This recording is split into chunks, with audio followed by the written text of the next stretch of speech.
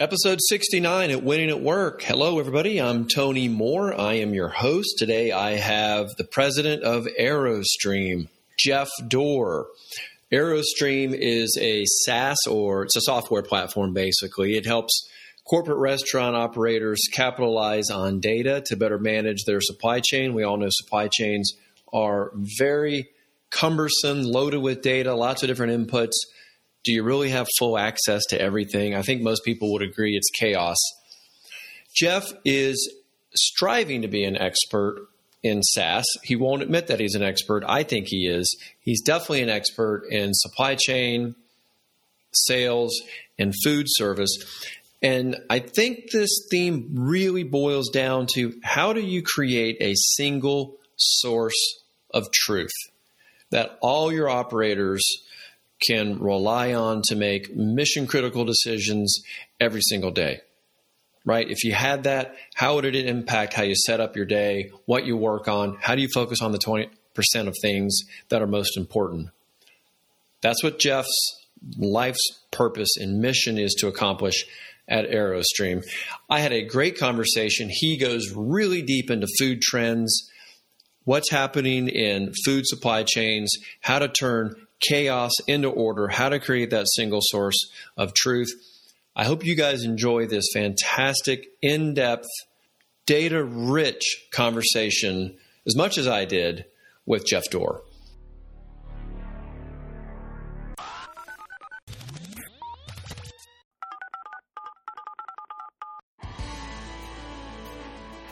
Jeff, welcome to the program today, sir. Thank you, Tony. I appreciate the invite to do this with you. Well, I appreciate you carving time out. I know you've just finished up a board meeting. I want to give people a little bit of your background. This is Jeff Dorr. He is the president of AeroStream, and he's been with AeroStream. Now you're in your 8th year. And, you know, Jeff really kind of positions himself as an expert in food service, supply chain, and particularly within software or software as a service. He's helped build and sell 4 SaaS companies with high multiples, but also he is an expert in hiring and scaling high-performance sales teams and incorporating complex sales methodology to enable proven ROI. There's so many things that we could talk about today, Jeff, but but before we get into our real topic, tell us a little bit more about the solution that AeroStream is bringing to the food service world. It's a fascinating idea. I've been watching you on LinkedIn. Tell us a little bit more about the company and what you're striving to fix for the customer. Thanks, Tony. So AeroStream was founded on helping really the food service industry as a whole. So starting with enabling our brand or operator customers, and a brand and operator for folks that may not be in food service would be a chain. So you might know it as Arby's, you might know it as Shake Shack, you might know it as Mendocino Farms on the West Coast.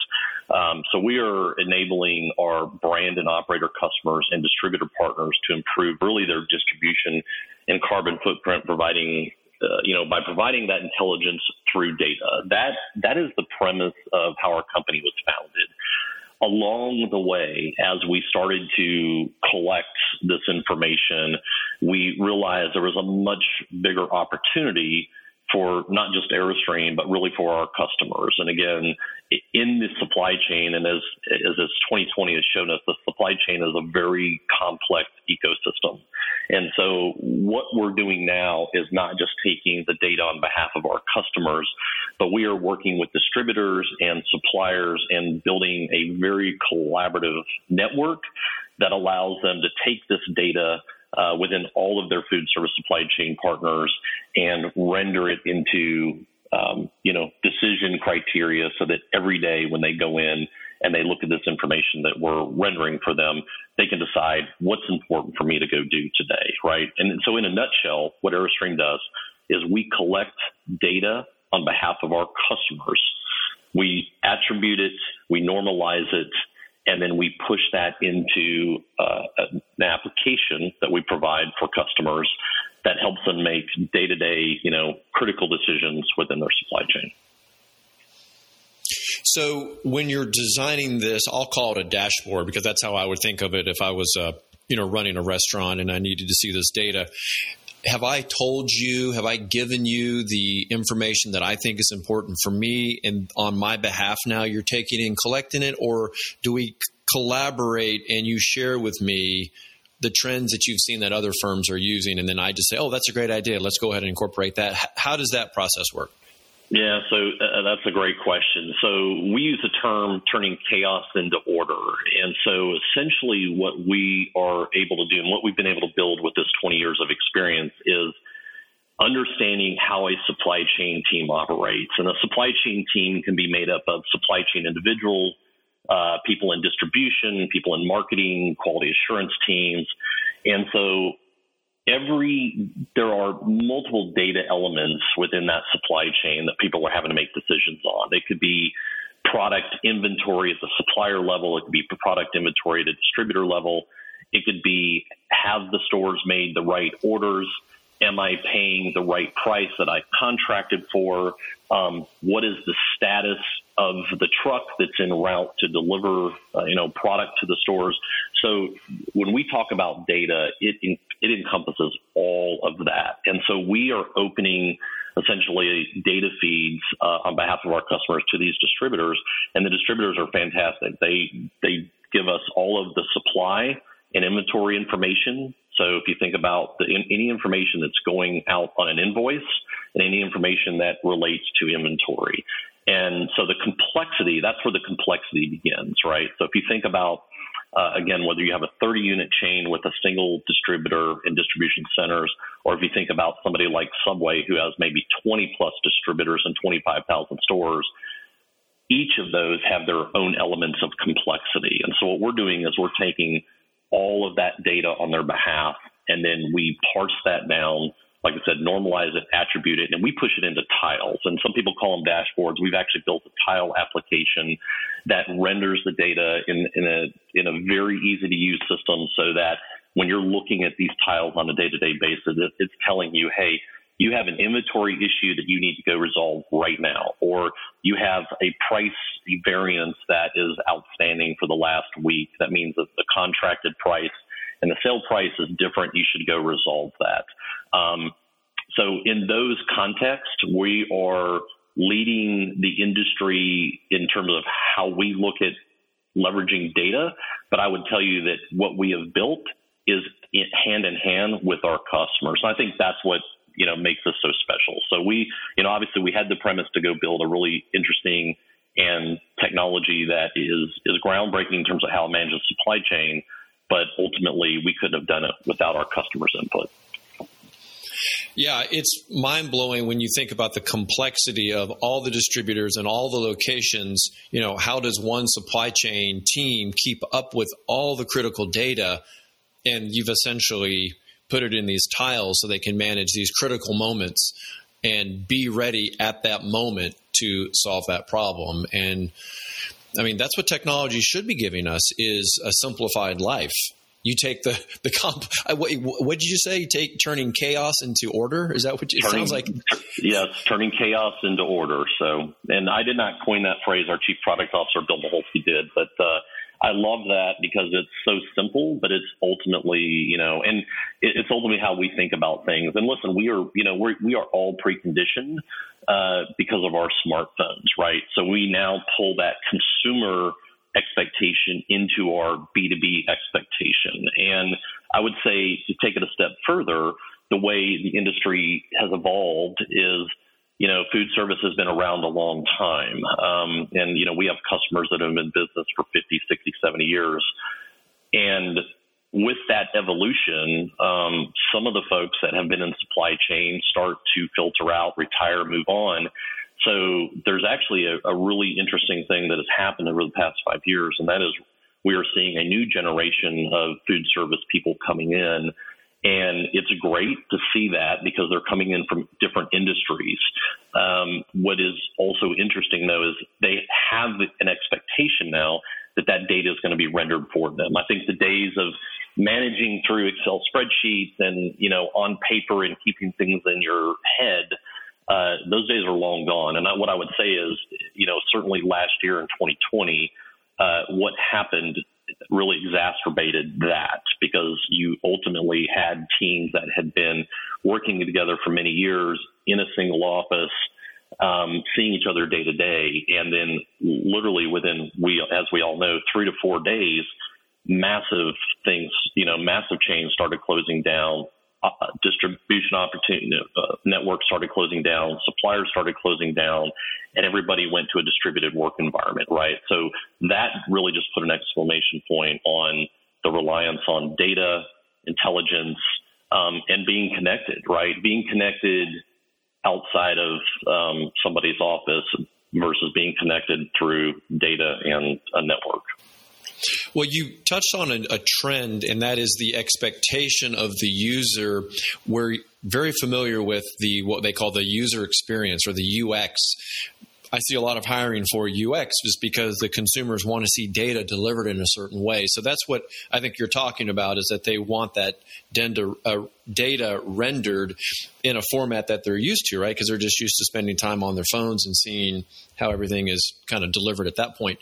What other trends are occurring right now happening in food service and or kind of supply chain technology?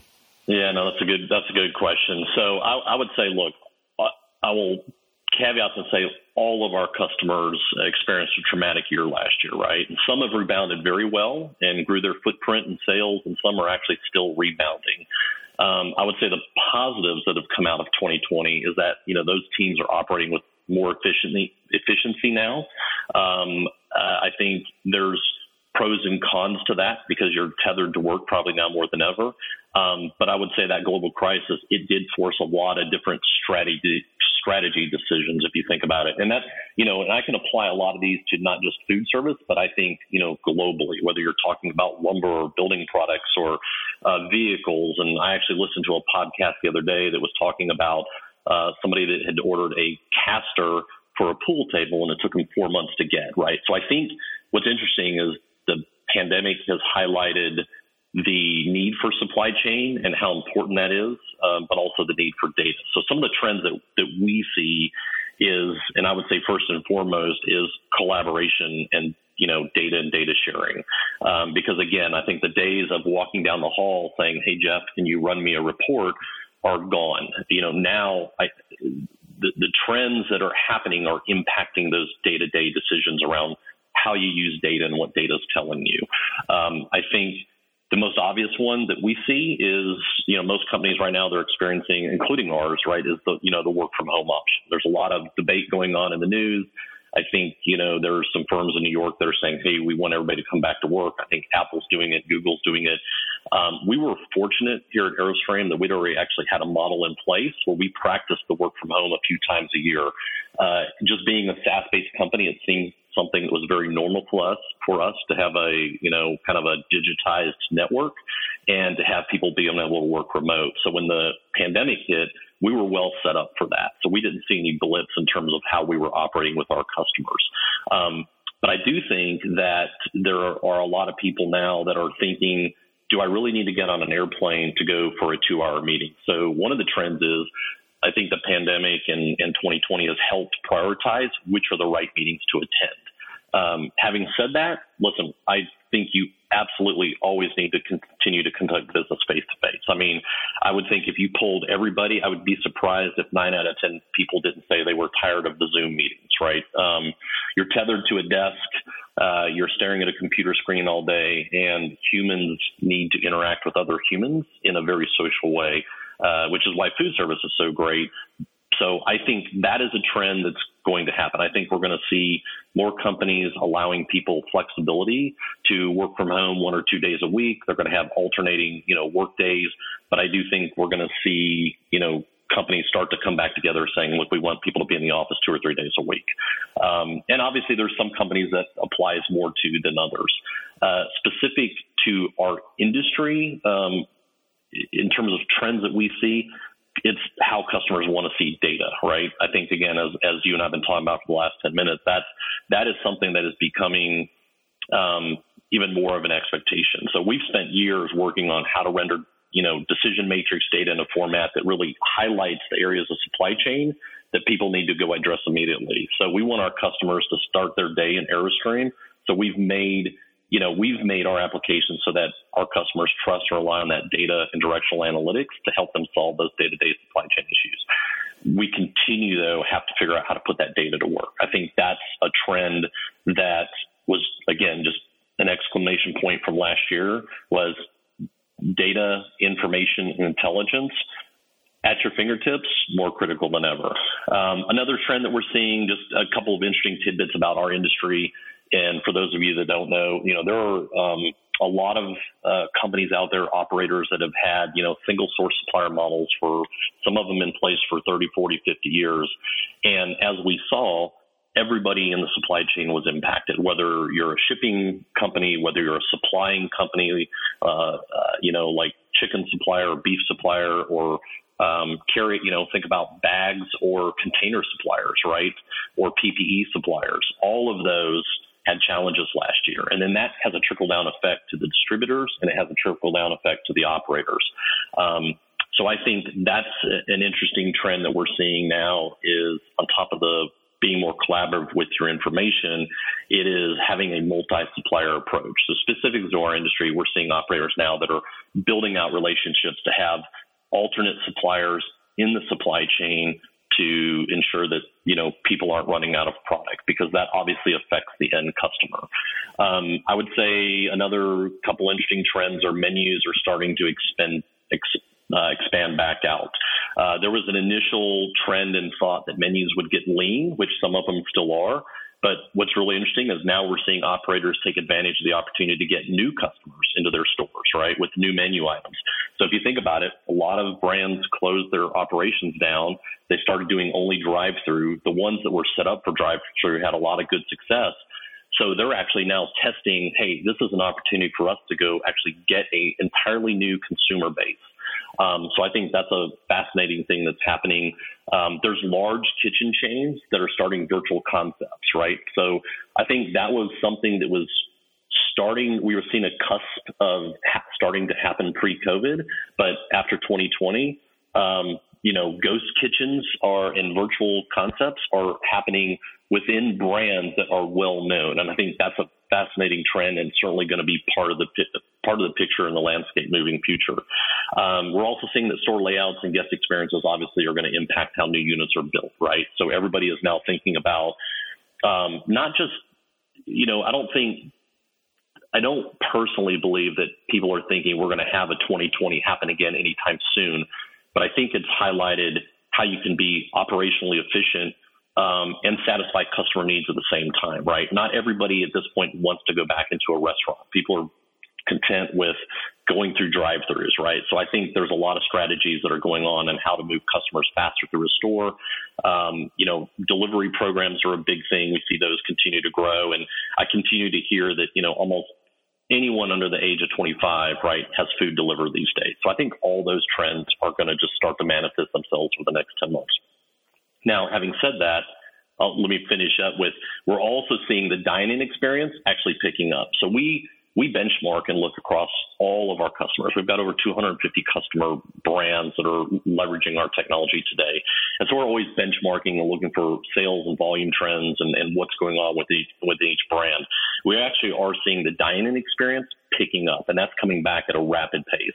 It is clear that there's pent-up demand, and people want to get back out and start socializing. And where do people do it? They do it in restaurants, right? It's a great place to eat, share, get together, and the experiences are, for the most part, always positive when people are walking out of there. So those are some really interesting trends that we're starting to see in terms of, things coming back.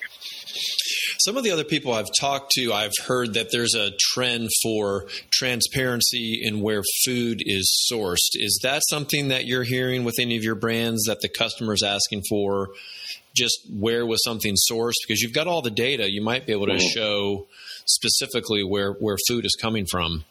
Sure. I think that trend, that is something that continues to be I wouldn't even say that a trend. I mean, I think that's more of an expectation. We've certainly seen that over the past 5 or 6 years of where products are sourced. And we have, obviously a lot of our customers are hyper-focused on that and absolutely being transparent on that. So I think I can give an example. I was in a restaurant. This was pre-COVID, but it was a seafood restaurant. They have a little flag in in your piece of fish, and you can actually scan that with your phone, and it tells you when the fish was caught, what area it was caught in, and the name of the boat, for example, that the particular fish was caught in. So I think that that's a interesting component that certainly is going to start to prevail, I think, over the next few years of, where was it sourced? Were the products humanely sourced? Are there green initiatives going on within the companies that are delivering these? And I think for the most part, as far as we can see and what we know with talking with our suppliers and our distributors and our customers, everybody is thinking towards that. It's all around the environment, the ecosystem. Ultimately, how do we save the planet in ways that don't interfere with our experiences and what we expect from food, but certainly there are a lot of better ways to operate.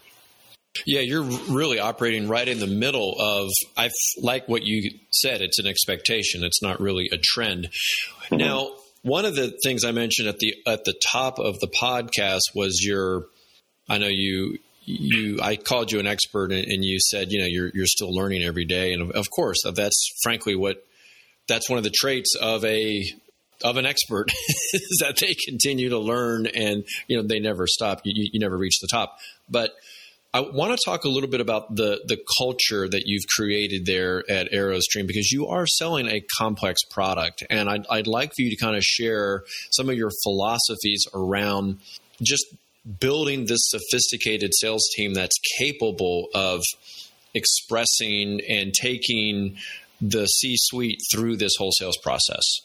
Sure.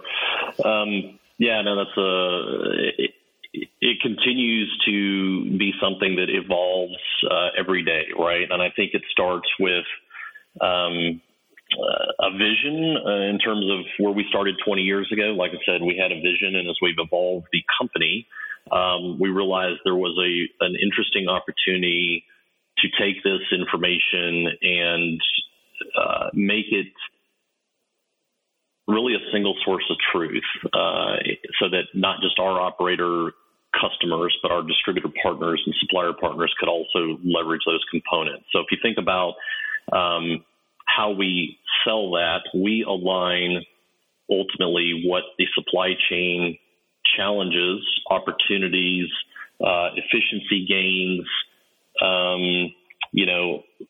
collaboration opportunities. So we look at, really those buckets of value and align our solution to it. And so if you think back just 7 years ago when we launched what we call our tiles, it was very focused around some specific things within a customer supply chain suite, right? It was, what is my total spend across my supply chain? Because as we've discussed, supply chains are very complex, right? So if you just want to see a chicken fillet and you want to know how much did I buy last quarter, but you have, 27 distribution centers and 67 suppliers, you want to be able to understand that and render that data very quickly. So we start with aligning the value that we deliver against the challenges and opportunities that our customers need. And again, we do that very hand in hand with our customers. So when we go to market with a new tile, we actually do alpha testing and beta testing with a handful of customers, right? So when customers come on board and they join our network, we actually have an expectation that at some point they're going to participate in helping us think through and validate different components of our application. So whether it's how do we help them audit their pricing better? How do we help them manage their contracts better? How do we build workflow? I think one of the most interesting components of our technology is we take product and service issues at the store level. A store manager can input something that says, hey, I've got a box of crushed cups. I have some wilted lettuce, and we've built workflow that essentially moves that issue through to the distributor and the supplier, and then helps the chain resolve that in, either a matter of minutes or a matter of days. And then it's taking all that information, and that's ultimately what we're trying to get to. So we start with aligning where the value components that supply chains are trying to solve for, right? What's the most important thing a chain's trying to do? They're trying to buy the best product from, the best partner, meaning that, and that's different for everybody based on the specification.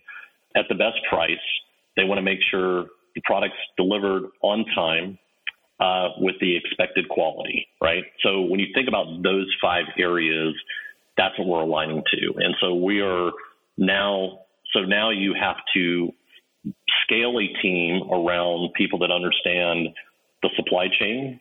You have to understand people that understand components of the technology, but mostly understand where customers need help, right? And I think that's, scaling teams and finding the right salespeople and connecting with the C-suite involves all of that, right? You have to understand what are the pain points, what keeps you up at night, how can we help resolve those, or how can we help mitigate those challenges?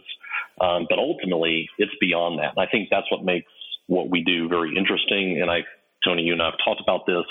I've had a philosophy for a long time called Partners for Life. And it is ultimately not what we do for you tactically today, but how do we put ourselves in place to help you in your journey? And the journey could be whether it's evolution of your supply chain, whether it's evolution of how you grow your brand, or whether it's us helping connect the dots with other technology partners that are out there, right? We want to be sitting in the middle of that for every customer and be the thought leaders and experts in what we do. So building a team around that, look, we've been very, very fortunate in this industry to have great people and finding people that have that tech background and food service background, but ultimately being able to tell the story is the key. And, we've had good success at that.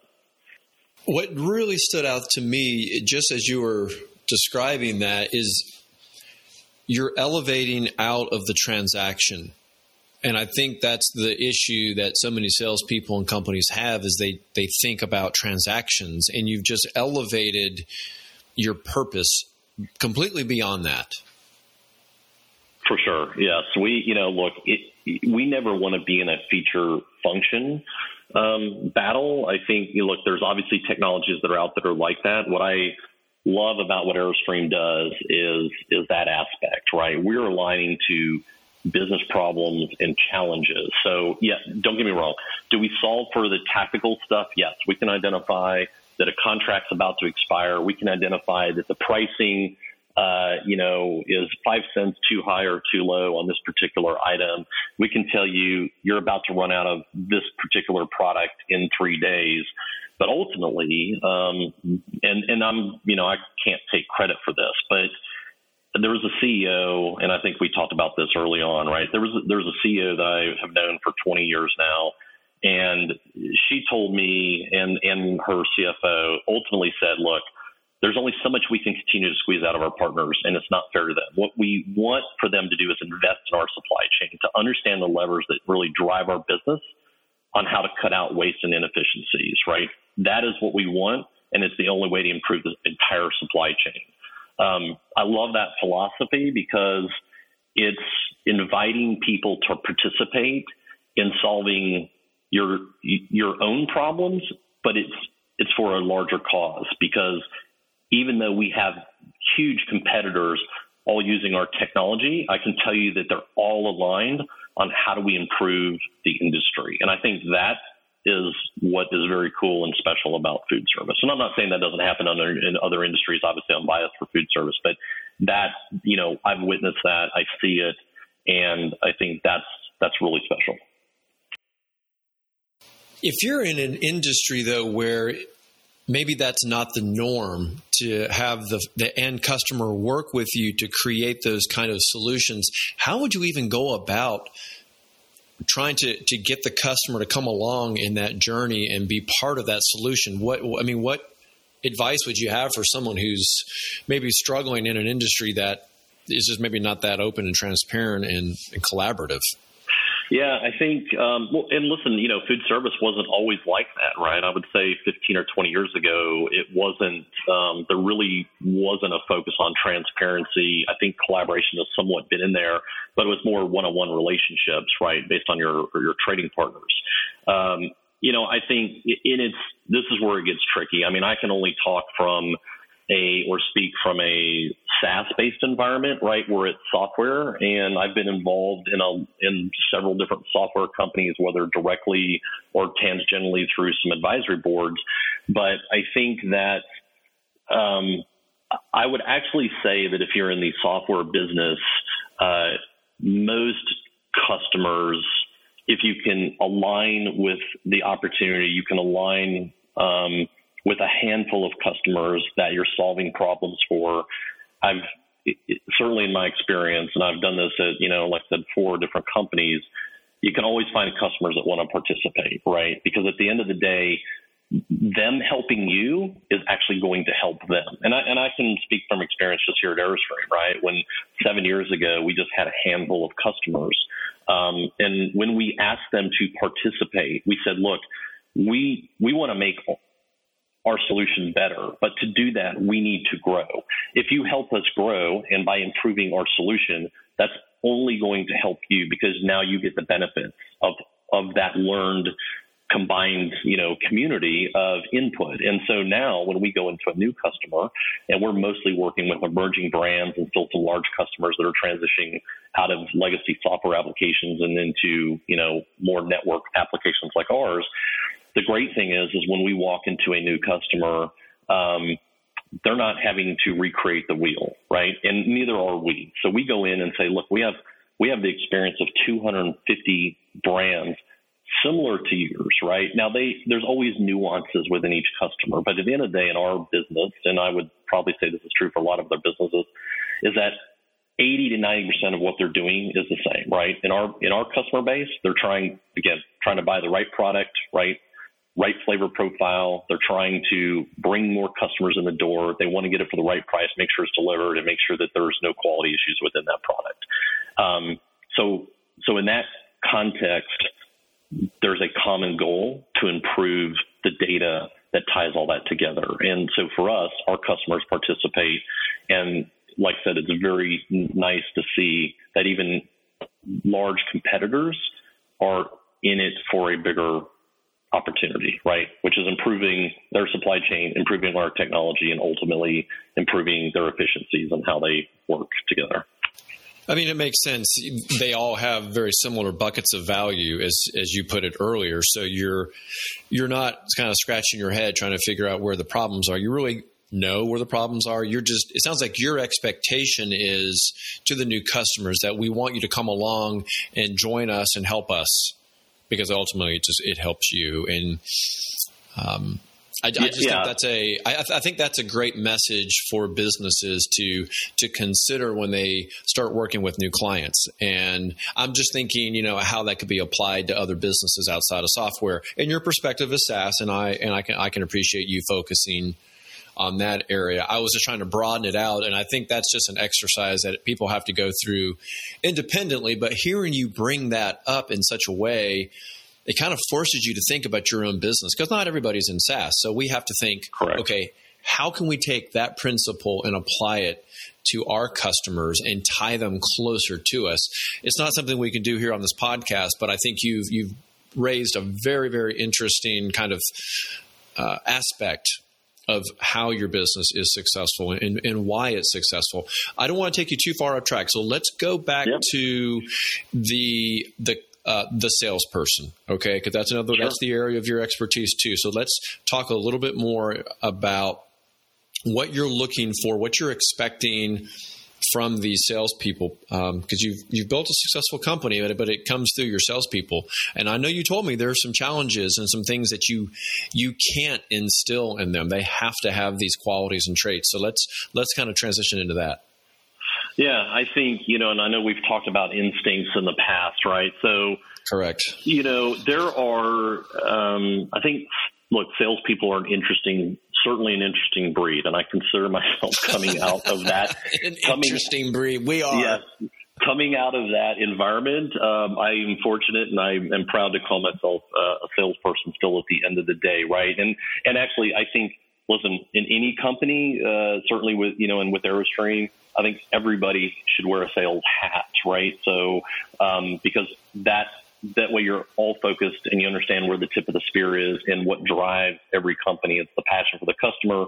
It's how you think about a customer. And if you have all those components working well together, then you ultimately can delight the customer at the end of the day and provide a really unique experience. I think for specifically around salespeople, there are transactional sales, there are enterprise sales, there's consultative selling. I mean, there's all of that. I think, every salesperson brings some unique talents. I think I look for people that understand where their skill sets are. And so as somebody that's led sales teams in the past, I'm okay having salespeople that have different skill sets in different areas, right? You're going to have people that are really good at opening a door, building the relationship, and moving the sales process to a certain point. They may not have the strongest closing skills. There's other folks that are really strong closers, but the hard part is picking the phone and making the cold calls, right? And so I think in any good sales organization, you have to look across your matrix of salespeople and decide, to me, the first question is, are they hungry? Are they passionate about what they do? And do they care about ultimately the customer, right? Because I think that is what really shines through. We're very transparent in our sales. We actually like to challenge customers because certainly in technology and to build a scalable organization, you actually have to build something that's repeatable, right, on your technology. And so, every supply chain operates slightly different. And so even in our industry where we know, and with 250 customers on a solution like ours, we walk into a new customer and they say, yeah, but we do it a little bit differently. So you have to know how to bridge those gaps, right? And I think going back to the salesperson, it's all about identifying and listening to what are the real challenges that a customer is having. And I think on one of your podcasts, Tony, I know that somebody had mentioned that, you want to get to know as quickly as possible so you understand the objectives. And I think that's the key, right? So for me, the way I look at salespeople is I tend to look at them individually on what their skill sets are. And then as a leader, what your goal should be is to insulate each of those salespeople in the right way, right? And whether that's through a solution consultant or sales engineer, right? They might need some help in the insulation and understanding the technology. Whether that's through an SBT team, a sales, inside sales team of some type. Some people might need more help on driving the inbound leads or outbound leads, right? So it's all about supporting them from a marketing perspective. And then some people, at the end of the day, if they can get all the way in, they need help closing, then you have to recognize that you might need to have somebody that has that skill set too, right? So I guess I evaluate salespeople in kind of quadrants, right, of relationship building, process understanding, identifying the influencers, decision makers, and then ultimately closers. And then if you have all of those and you can teach people your product and your industry, then, you should be in generally really good shape. But again, in all my years of selling, every deal pops up something new. And that's why I said I'm still learning every day, right? Especially in technology. And I think that's the tricky part is we're not selling a widget. For what we do, because it's data, it's very gray. So you can't really describe the piece of data.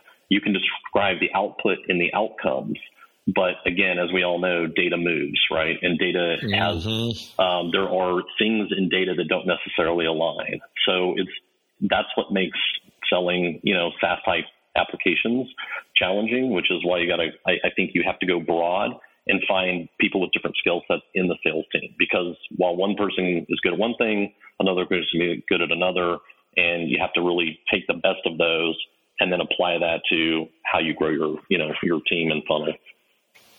Well, something that's maybe a little confusing to me, and maybe you can kind of clear this up, but I guess it would depend on your compensation structure for the salespeople. But if you've got someone who doesn't close very well, then you have to bring someone else in to close. Doesn't that kind of muddy the ownership of the client? Yeah, that's actually a great question. It can. So I think that we have something called, we do something called bridging strategies, right? And so again, it's part of, as you build out a customer profile, we work with our customers consistently to find out, like, are they influencers? Who's the decision maker? Are there, boards that have to approve it? What's the budget cycle? So when I talk about closing, again, this isn't a transactional type sale. So you're often at some point, and we are selling into the C-suite, you're doing bridging strategies to that C-suite, right? So when I say close, I mean, we don't actually, I think there's influencing to close. And to me, that's where you have, individuals in your organization, whether it's your CRO, whether it's your president, whether it's your CEO, that are essentially providing the right influence and assurance to the customer, because with complex and, high price tag solutions, that's what people want, right? They just want to make sure, look, do I have enough coverage and do I have enough trust in this company? And I think that's something we've been really good at. Like, we expose our company hierarchy very early on in a sales cycle, right? So you've got the sales team, and it's a pursuit team concept where they're going in and they're, customers say, look, here's where my challenges are. Here's where my opportunities are. Do you guys align? We validate that. And then the bridging strategy comes in, which is where you try to reconnect with the C-suite and say, look, if there's anything we can do to help, please let us know. We are aware that you're working with our sales team, right? And I think those things start to help. So when you get to the close, if there's hangups in a contract, if there's hangups in a negotiation, ultimately it comes down to trust. And that's what I've always thought that. And, we've had some, in all my years of selling, you get to an end point where you have a customer say, well, this customer is, why are you different than this particular vendor? And my answer really is, you have to decide who you want to partner with, because you can have the best software in the world, but if you pick the wrong partner, it can be devastating, right? And that has proven itself out time and time again. I just want to get clarification on something. You said bridging strategy. That's where the executives in AeroStream kind of airlift over to the executives of the prospect and fill in the gaps that possibly your pursuit team needs help with? It doesn't necessarily need help with. It's just saying, hey, we're aware. And that way, look, whenever you're buying a multi-year solution, you're picking a piece of software that's going to change the way you do business. Ultimately, the executive team is going to be involved in some of that decision, right? And so, as you know, through any sales process, you don't always get access to the CEO of a large company as a sales team member, right? They're usually delegating that to a senior VP, a VP of supply chain, and they're saying, go find me this software. Let's, get me the proposal, and then let's get something put in place. So the bridging strategy is really aligning the senior executives in our company to say, hey, we're aware of this. If you have any questions, let me know. So it's not closing, but it's just bridging. Got it. Yeah, no, that may be very common, but that's not something that is that a common strategy, you believe? I think for us, we're very high touch with our customers. So if you think about I don't think it's an uncommon strategy. I can't really speak, for people outside the industry. I know it's something that we've done in multiple companies that we've had.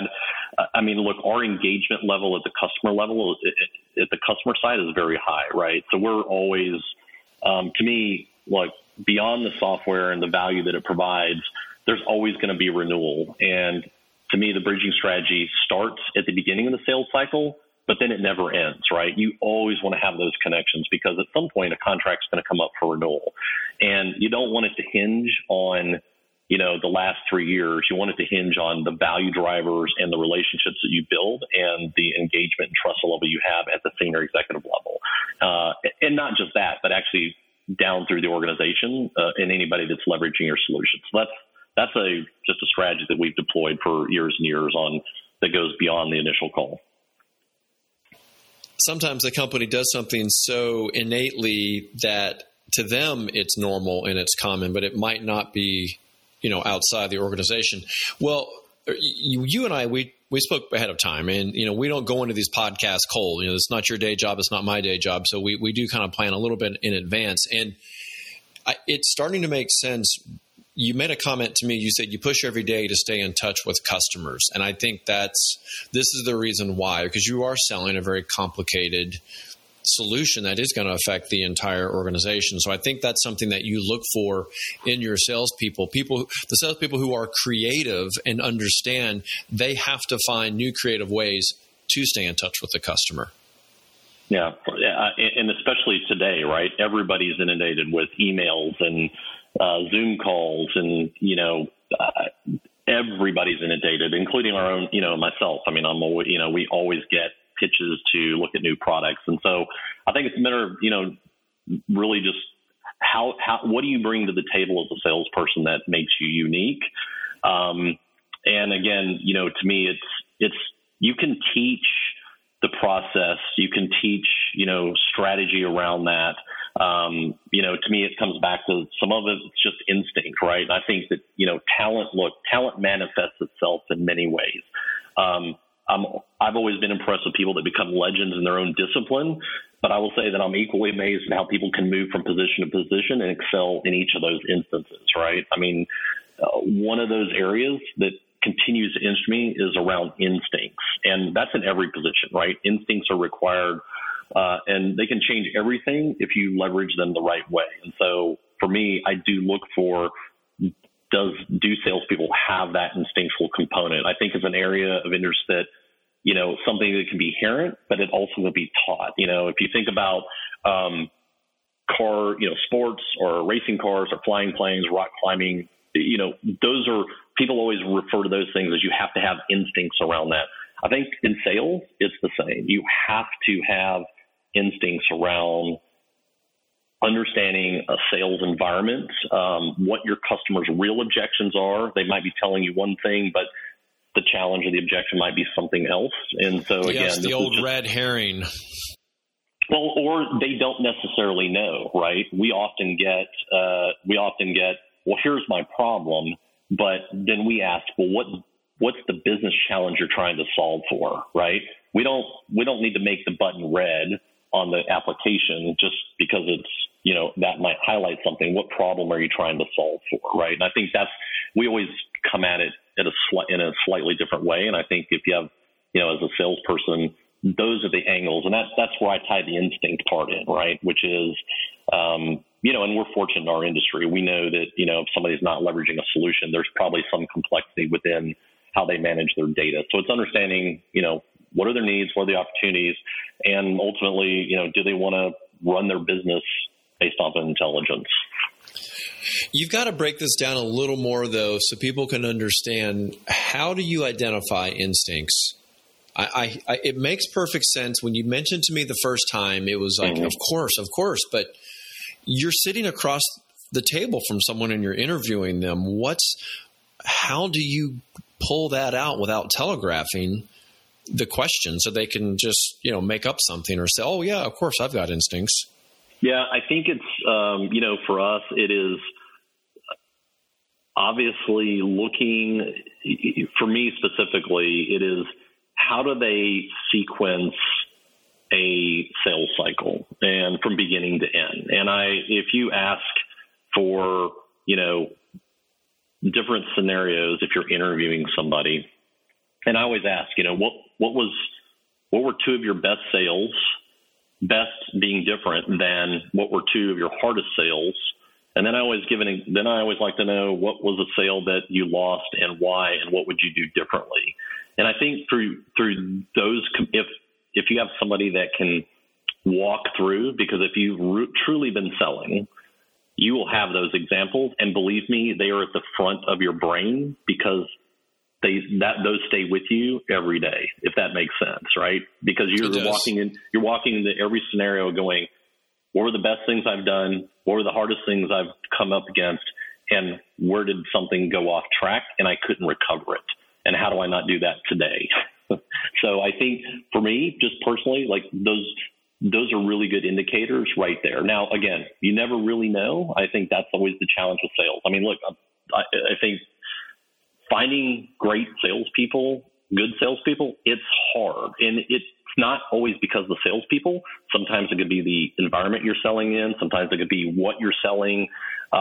Certainly last year had a huge impact on a lot of companies. And you had phenomenal salespeople that had just crushed it, years and years before, that all of a sudden struggled last year, right? And that was way outside of their control. So I think, you gotta take all that in context. And so it'll be an interesting year, but I do think, those are three areas that help me.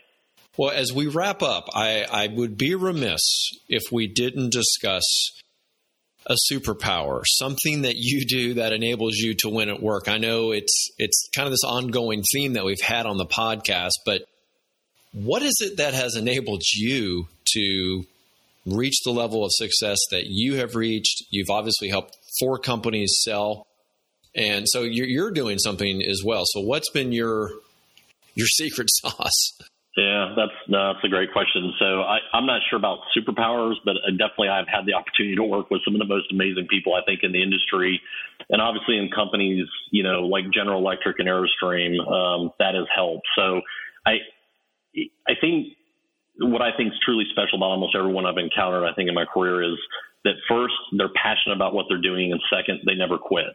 In supply chain, it's a never-ending wheel of innovation, technology, challenges that are so nuanced that every day is a learning day, right? So the superpowers or the win at work is, really, in my opinion, just allowing everyone to contribute to a company and customer success. Everyone, and I broad brush this a little bit, but I get up every day and am passionate about work. Not everybody's going to do that, but I implore people to do that because I think that is the superpower.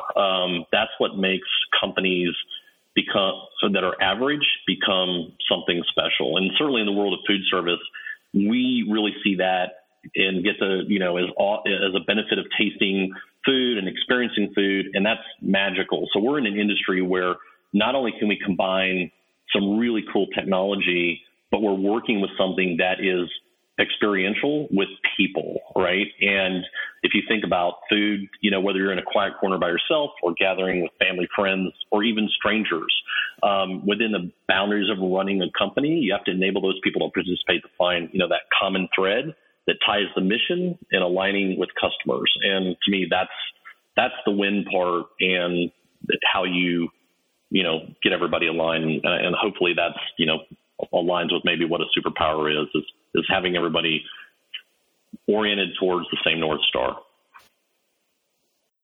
Companies have to hire. They have to look for that. It is very difficult to find that. And that's one of the reasons why I like working in food service and with food brands, because you can identify these passionate people that go above and beyond.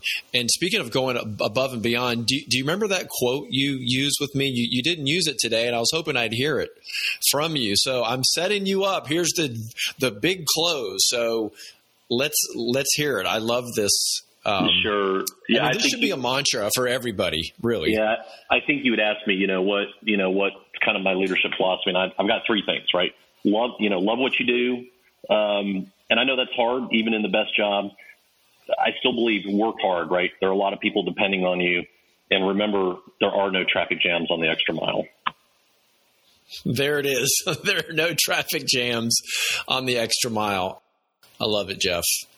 I took notes this entire time. I have 2 pages of notes, so I hope everyone got a lot out of that. So is there anything in particular that you guys are hiring for? We can kind of maybe get the word out through the podcast as they hear this. Are you looking for salespeople or account managers, anything that? Sure. No, that's great. Yeah. I mean, listen, we continue to grow. And so I think we are always looking for talented people. We absolutely are right now looking for an account manager. to help manage some of our operator business. So we're doing that. I know that's on the docket right now. So if there's anybody out there that has really good account management experience and is maybe even better if they're tied to technology and food service, I would absolutely, ask them to reach out to you and we should connect.